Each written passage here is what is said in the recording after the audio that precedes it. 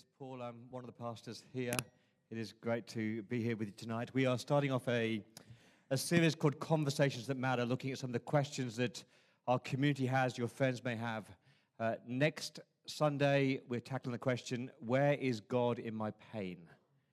So if you're here tonight and you are suffering, or you know someone in your life who is suffering, next Sunday night will be a great night to come. The week after, we'll look at the question, haven't we outgrown religion? So in our 21st century, surely this God stuff doesn't really matter. Tonight, Alice and I are team preaching on this important question, does Christianity denigrate women?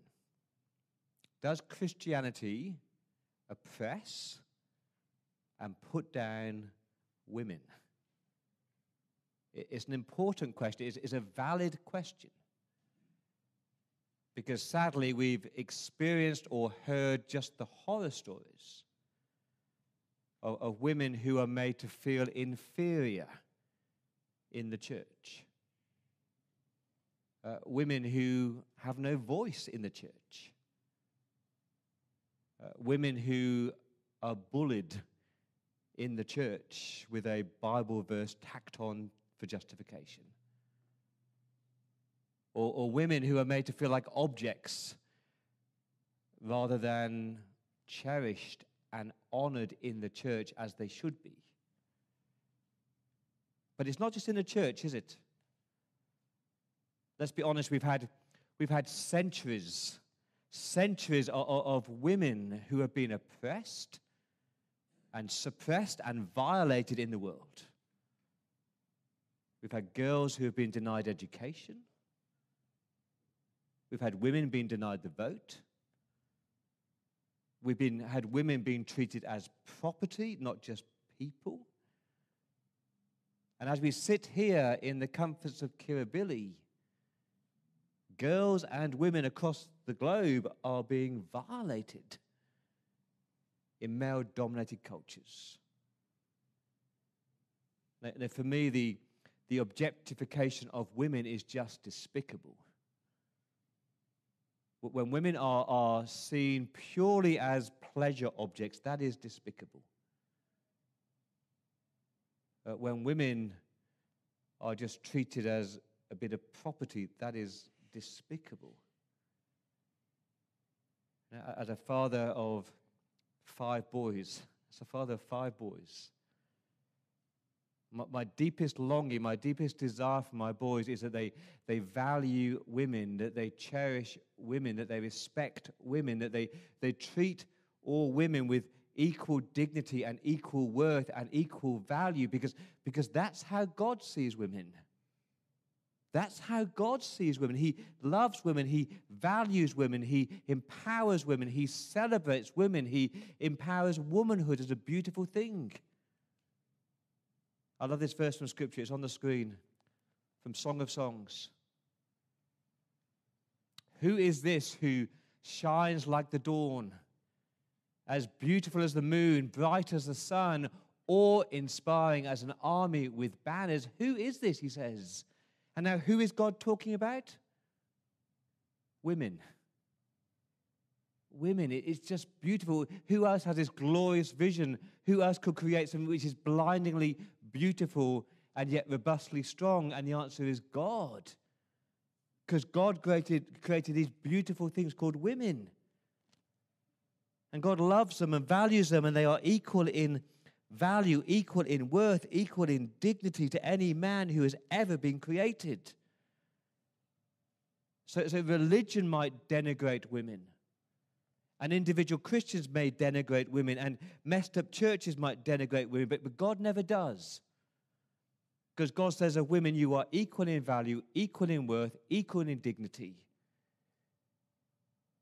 And we see that right from our first chapter of the Bible, Genesis chapter 1, verse 27. So God created humankind in his own image. In the image of God, he created them. Male and female, he created them.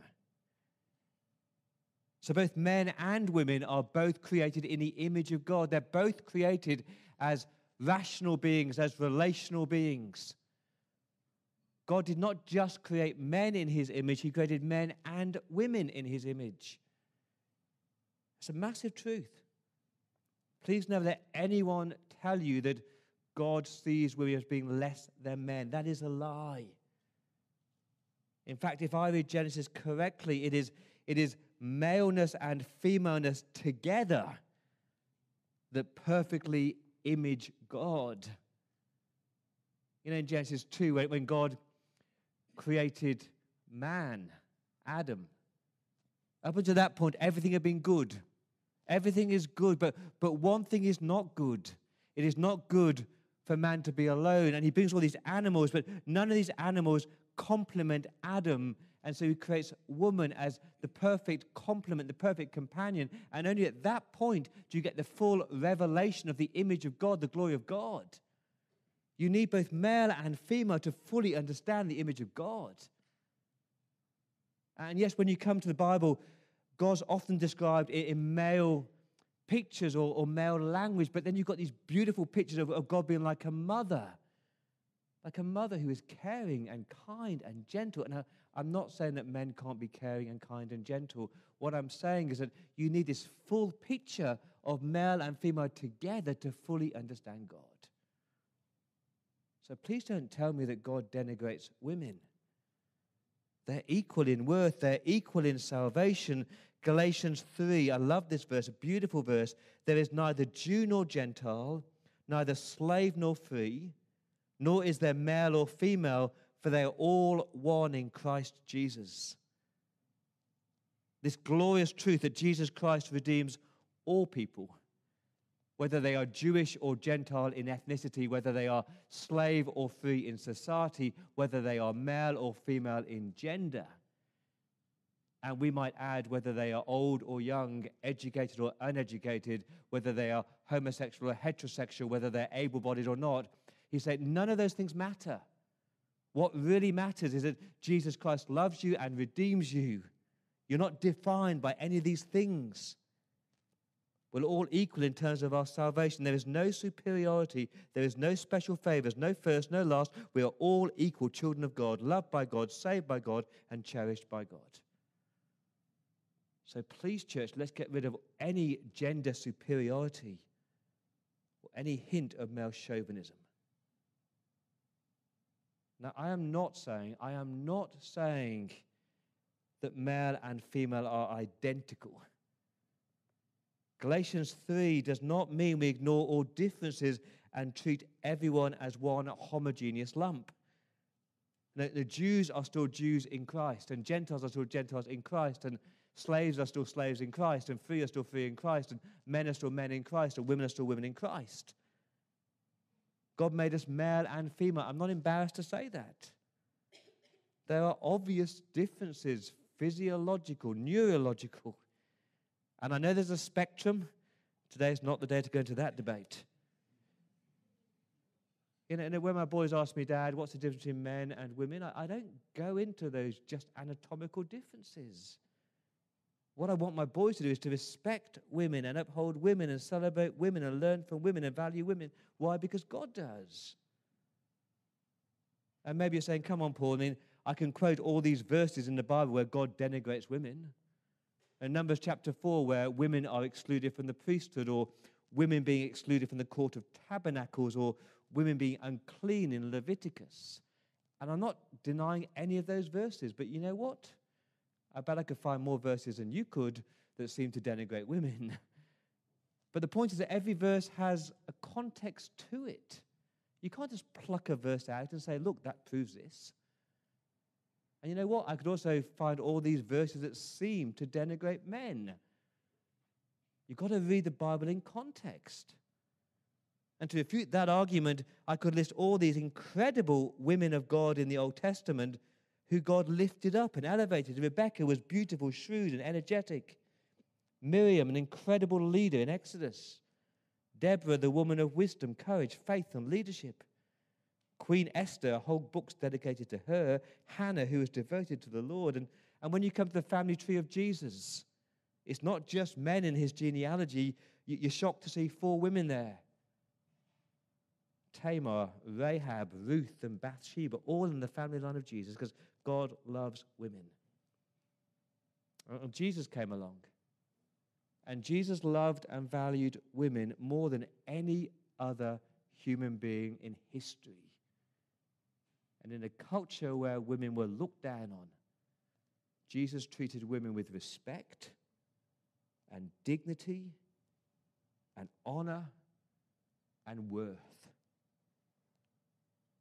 I love this quote by Sue Boland. She says this: Christianity is not anti-female and horribly oppressive to women. In fact, nothing has elevated the status and value of women as much as biblical Christianity. And I'll hand over to Ali to teach us more about that.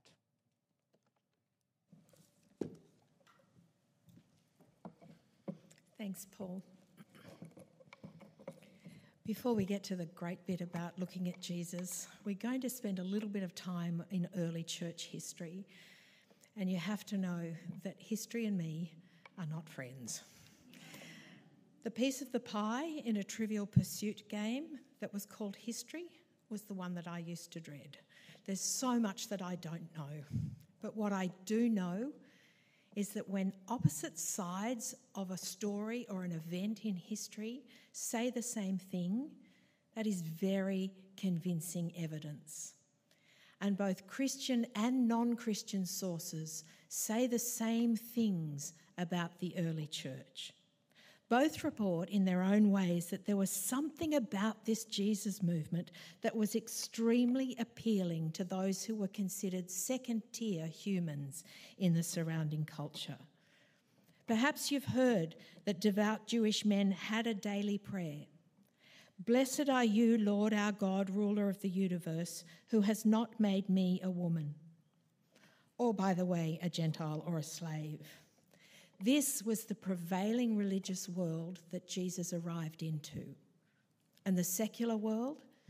Well, that big thinker Aristotle thought that women were naturally inferior to men, physically, spiritually, and intellectually. Unsurprisingly then, women and slaves grabbed hold of Jesus' teachings with both hands. They were assured of their intrinsic value, as Paul has spoken about. They were assured of an equal place in this new thing called church. No favoritism, no second-class humans. This was truly radical. Simon Smart from CPX writes, sociologist Rodney Stark, who looked at a range of factors to account for the incredible growth in early Christianity, believes its popularity among women was vital. Christianity's view of the full equality of men and women before God was revolutionary and the implications profound. He estimates that perhaps 2/3 of the Christian community in the 2nd century were women. And this is in direct contrast to the broader Greco-Roman world, where women made up only 1/3 of the population, because female infanticide and death due to childbirth cut the numbers down. The early church was so full of women and slaves that its detractors felt that this made it an easy target. Celsus, who was Christianity's earliest and most persistent critic, pointed to the involvement of women as a cause for derision. Christians show they want and are able to convince only the foolish, dishonourable, and stupid, only slaves, women, and little children. There is consensus that this Jesus movement was very welcoming of women, encouraging them to host and lead groups in their own homes, using whatever they had to share the good news of Jesus. The first 3 centuries of church gave women unthinkable freedoms and opportunities.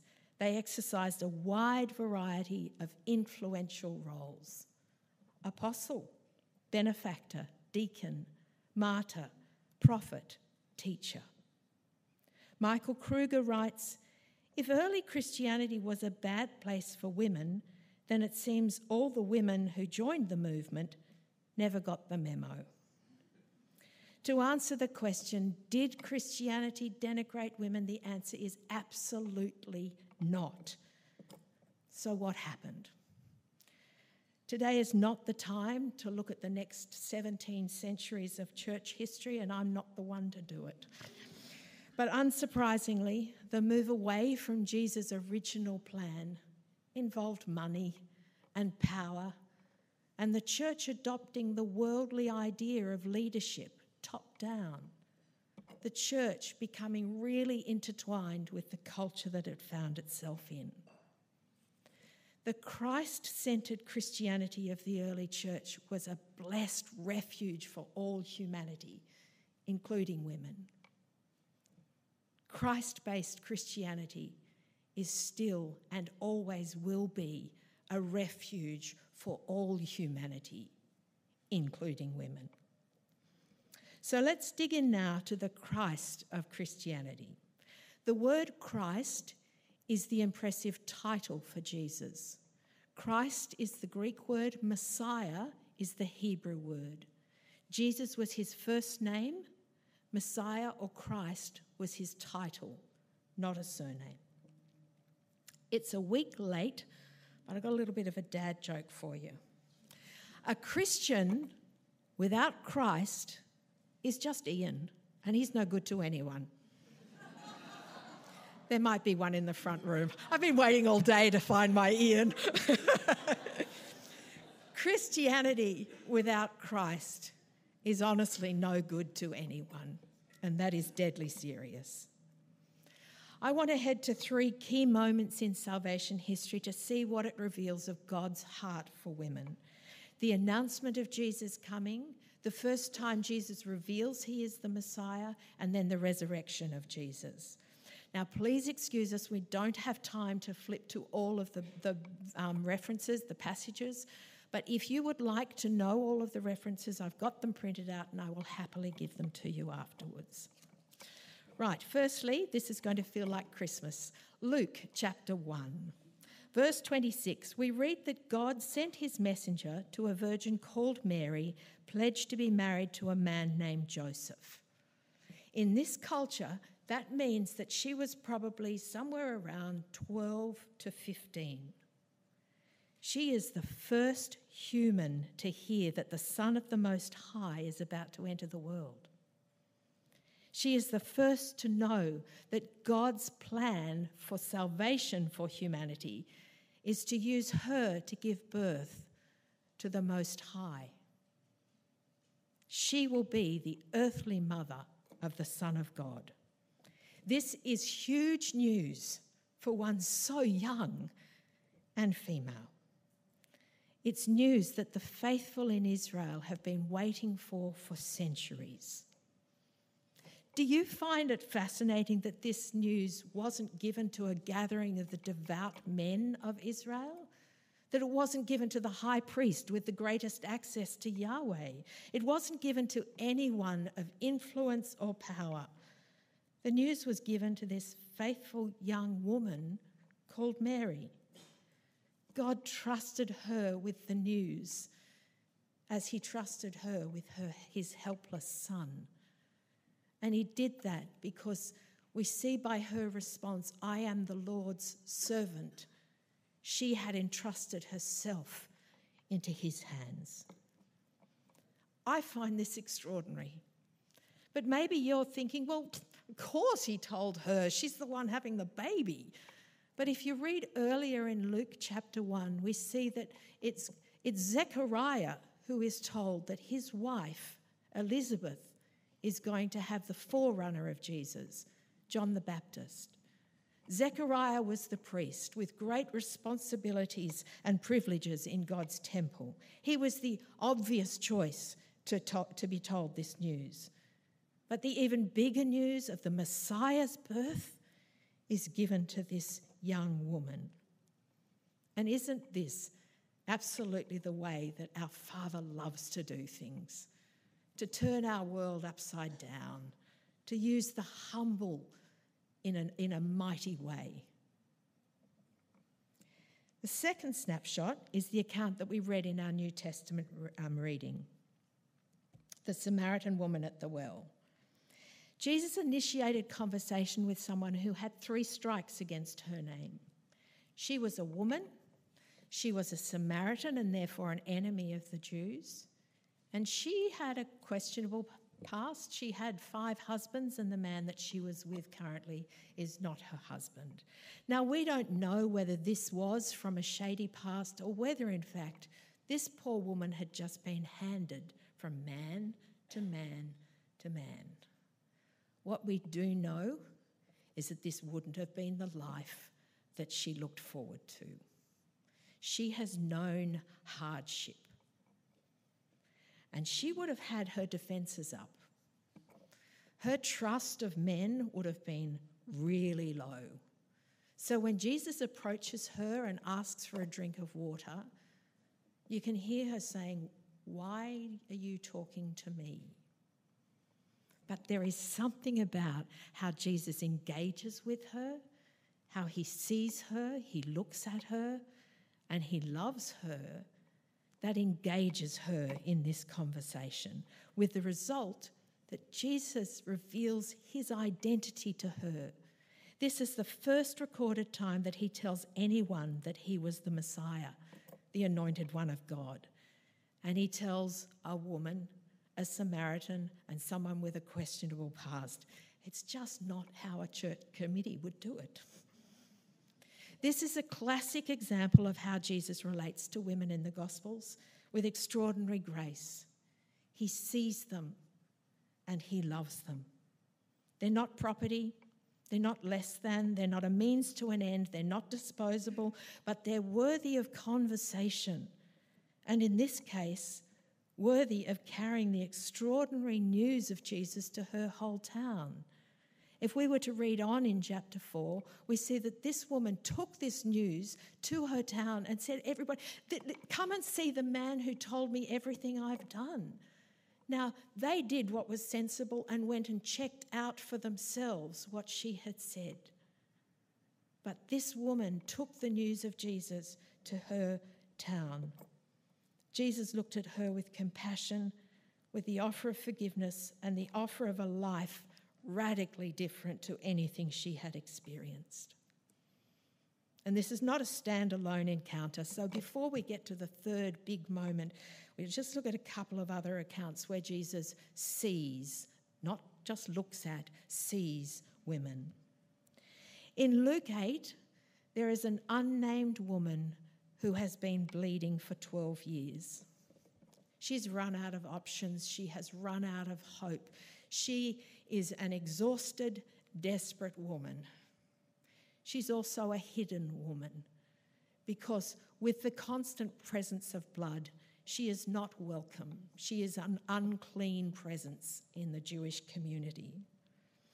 On this day, hidden amongst the pressing crowds as Jesus walked through, in desperation she reached out and caught the edge of his cloak. And immediately she had the sense that she was healed. The relief. But then the terror, because Jesus said, "Who touched me?" She thought she might have got away with it because the disciples were saying, "Oh, Master, come on, there's people everywhere, people touching you everywhere." But Jesus knew that he needed to say something to this woman. She needed to know more than just being healed. She needed to know she had been seen. She needed to know that she was precious. She needed to know that she would be restored to dignity and to community. "Daughter," says Jesus, "daughter, your faith has made you well. Go in peace." Jesus saw the hidden woman then and now. It's such a vivid story, as is the story of the woman caught in adultery. And I hope you've wondered, where's the man? Takes 2 for that. Where's the man, the other equally guilty party? We don't know. But what we do know is that the men dragging this powerless woman was doing it purely to use her as a puppet to trap Jesus. What do we do with her, Jesus? In the law, Moses commanded us to stone such women. After a deafening silence while Jesus writes in the sand, he then says with the voice of eternal wisdom, "He who is without sin may cast the first stone." And one by one, this woman would have heard the footsteps of all of the men leaving Jesus to have a one-on-one conversation with this puddle of a woman. The only one who could condemn doesn't. Go now and leave your life of sin. She too is seen. She's loved, she's forgiven, and invited to a whole new world of dignity and respect. And what about Mary sitting at Jesus' feet? This is another just gorgeous snapshot. Jesus and his disciples over at Mary and Martha's house. And Martha is busy doing what the culture would expect, and she's prepping all of the food and getting herself busy. Mary has placed herself along with the other disciples at Jesus' feet, learning. Well, Martha thinks that's not fair, and so goes to Jesus to tell him so. To have that moment, Jesus, this isn't fair. And Jesus said, Martha, Mary has chosen what is better. What? Mary has chosen to sit with the men and nourish her soul with God's truth, not busy preparing food to fill their bellies. Jesus is so countercultural. I just fall in love with him every time I read the Gospels, and the more we understand it, the culture that he is in, the absolutely more radical he is. This is the Christ of Christianity. The final snapshot today is the foundation of our faith, the resurrection of Jesus. And on the Sunday after Jesus was crucified, the women took the spices that they were going to deal with Jesus' body. That's what they were expecting. But they were met with an empty tomb and God's messenger saying that Jesus isn't there. He's been risen from the dead. He has risen from the dead. Now, all four Gospels record that the women are then given the instruction, either by the messenger or by Jesus himself, to go quickly and tell the disciples, go and tell my brothers, go tell his disciples, and go to my brothers and tell them.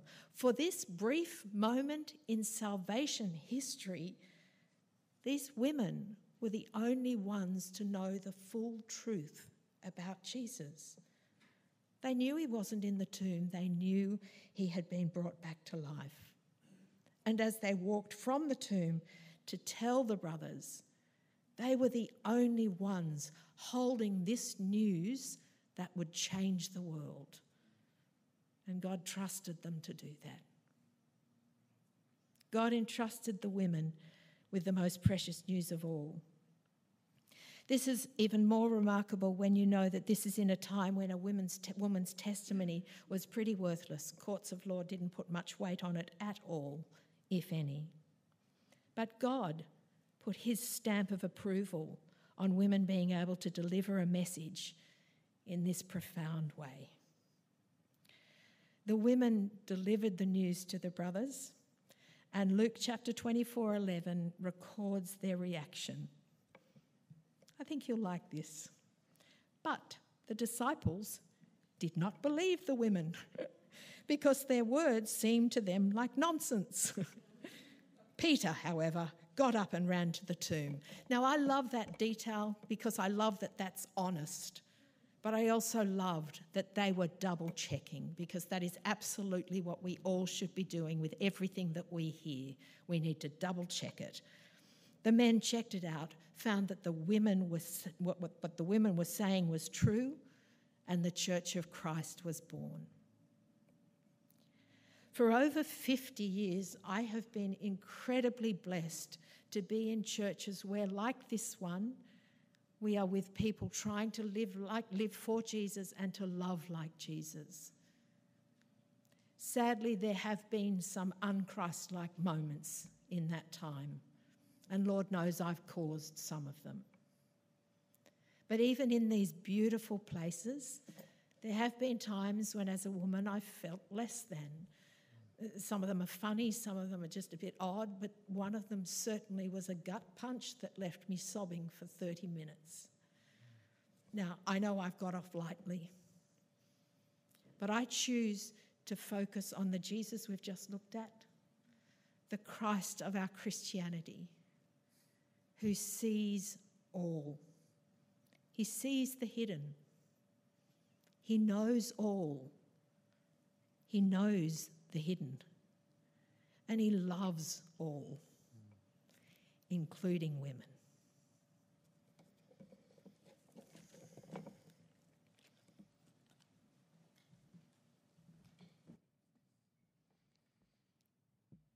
So I want to say sorry. I want to say sorry for the ways that women at this church or other churches have ever felt undervalued, unseen, or unloved. I want to say sorry for times in this church where a woman's voice has not been sought, listened to. I want to say sorry for times where our practices have been cruel or our words careless. I want to say sorry to anybody here who feels that you're in any way lesser because of your gender. And we need to say sorry, because that's not the way that Jesus treated women. It's not the way of Christ. Dorothy Sayers was a contemporary of C.S. Lewis. She said this: one of the unfortunate truths about Christianity we have to acknowledge is over the centuries, many Christ followers have fallen far short of the standard that Jesus set in showing the worth and dignity of women. And she's so right that we as Christians have fallen far short of the standard that Jesus set for showing the dignity and the worth of women. I just want to close tonight by talking about two Christians who utterly and radically transformed the value and the worth of women in society and in the world. And they might shock you. The first one is the Apostle Paul. The Apostle Paul, who loved and valued women. And that might shock you, because you may have heard that Paul is a misogynist. Isn't he the guy who said that women should cover their heads? And isn't he the guy who said that women should be silent in church? And isn't he the guy who said that women should submit to their husbands? And you quote 1 Corinthians 14 about women being silent in church, or Ephesians 5 about wives submit to your husbands. I'm not denying any of those verses of Scripture. Paul said that. But that's not misogyny. You've got to understand the culture, the context.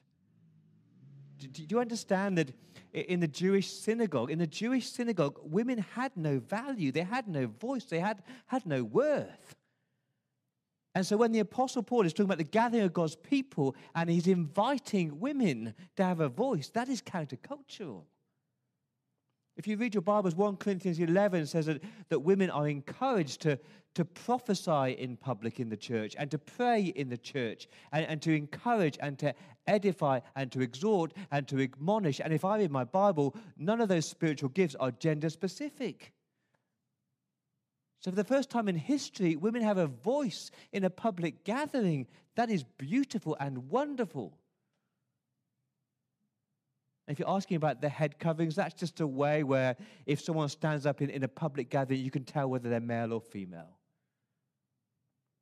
And 1 Corinthians 14 about the women being silent in church is in the context of weighing a prophecy against Scripture, and there's no embarrassment that that is the role of men. But in the church, women have a voice. Paul empowered women. He loved women. Remember Priscilla, Her gift was leadership. Her gift was teaching. It was Priscilla who was a co-worker with the Apostle Paul. It was Priscilla who discipled a man called Apollos, who was one of the great founders of the church. I think Paul elevated the status of women in a gathering. Remember Lydia? Lydia was that wealthy businesswoman that dealt in purple cloth who lived in Philippi. When Paul went to Philippi, he went to find a synagogue. There was no synagogue, so he went to a place of prayer where he found these women praying, and he explained the gospel. And it says the Lord opened Lydia's heart. And so the first convert in Europe was not a man, it was a woman. And the founder of the first church in Europe was not a man, it was a woman called Lydia. I could name all these women of the New Testament who had influence in the early church. Oh, but Paul, you're ducking the issue. Didn't the Apostle Paul tell wives to submit to their husbands? Yes, he did. But again, understand that word submit. You know, Jesus submitted to his Father. Children submit to their parents. It's not a word of inferiority, it's a word of order. And actually a stronger word in Greek is the word respect. Wives, respect your husbands because husbands are loving their wife as Christ loved the church. If you want to go down that line, Paul actually liberated women in marriage. Because before Christianity, wives were abused and treated as objects in marriage. And Paul is elevating the status and says to the husbands, love your wives. Paul's teaching on marriage protected wives against polygamy. It protected women against arranged marriages as early as 9, 10, 11 years old. And protected women against violence in marriage. When he says, love your wives, don't fight. So Paul elevated women, as did Peter. This is a verse for our culture. 1 Peter chapter 3, women, your beauty should not come from outward adornment, such as elaborate hairstyles and the wearing of gold jewelry or fine clothes. Rather, your beauty should be that of your inner self, the unfading beauty of a gentle and quiet spirit, which is of great worth in God's sight. I find that so beautiful and liberating in a culture today that objectifies women. See, our world elevates physical beauty, but Christians should stand up for character above looks, for inner beauty above outward adornment, because Christianity says that poor character is ugly and bitterness and bitching is ugly, but kindness and grace and gentleness and patience, that is so, so attractive. And I could go on. I could talk about all the amazing women of church history. Hannah More, who labored for the abolishment of slave trade. Amy Carmichael, that brave, bold missionary. Frances Willard, listen to this, led 2 million members of parliament in a movement to start daycare centres for working women. And I could talk about all the amazing women in this church. And my point is really simple, that Christianity empowered women and celebrated women. It never denigrated them. And this is what breaks my heart. What God says is beautiful. We have human beings, we've taken it and we've making it broken. We've taken a beautiful thing of men and women together and we've made it broken. God loves women. God values women. So what would God say to women today in this church? Please listen very carefully. He would say, women, you are loved. You have value. You have a voice. You have worth. You have dignity. You are uniquely and distinctly gifted. And you are a vital, essential part of this beautiful thing that's called the body of Christ, called the church. And so I am deeply, deeply, deeply sorry if at this church you've ever felt anything but valued and loved and worth something. Because God loves you and sees you and knows you and cherishes you. Let me pray.